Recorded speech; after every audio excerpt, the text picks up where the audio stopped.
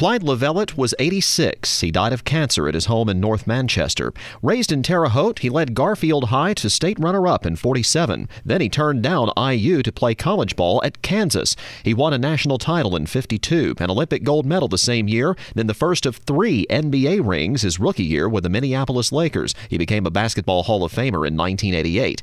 After basketball, Lovellette was elected sheriff in Vigo County. It was only for 1 term, in part because his deputies raided the brothels in Terre Haute, the brothels secretly supported by Terre Haute's mayor. Ray Steele, 93 WIBC News.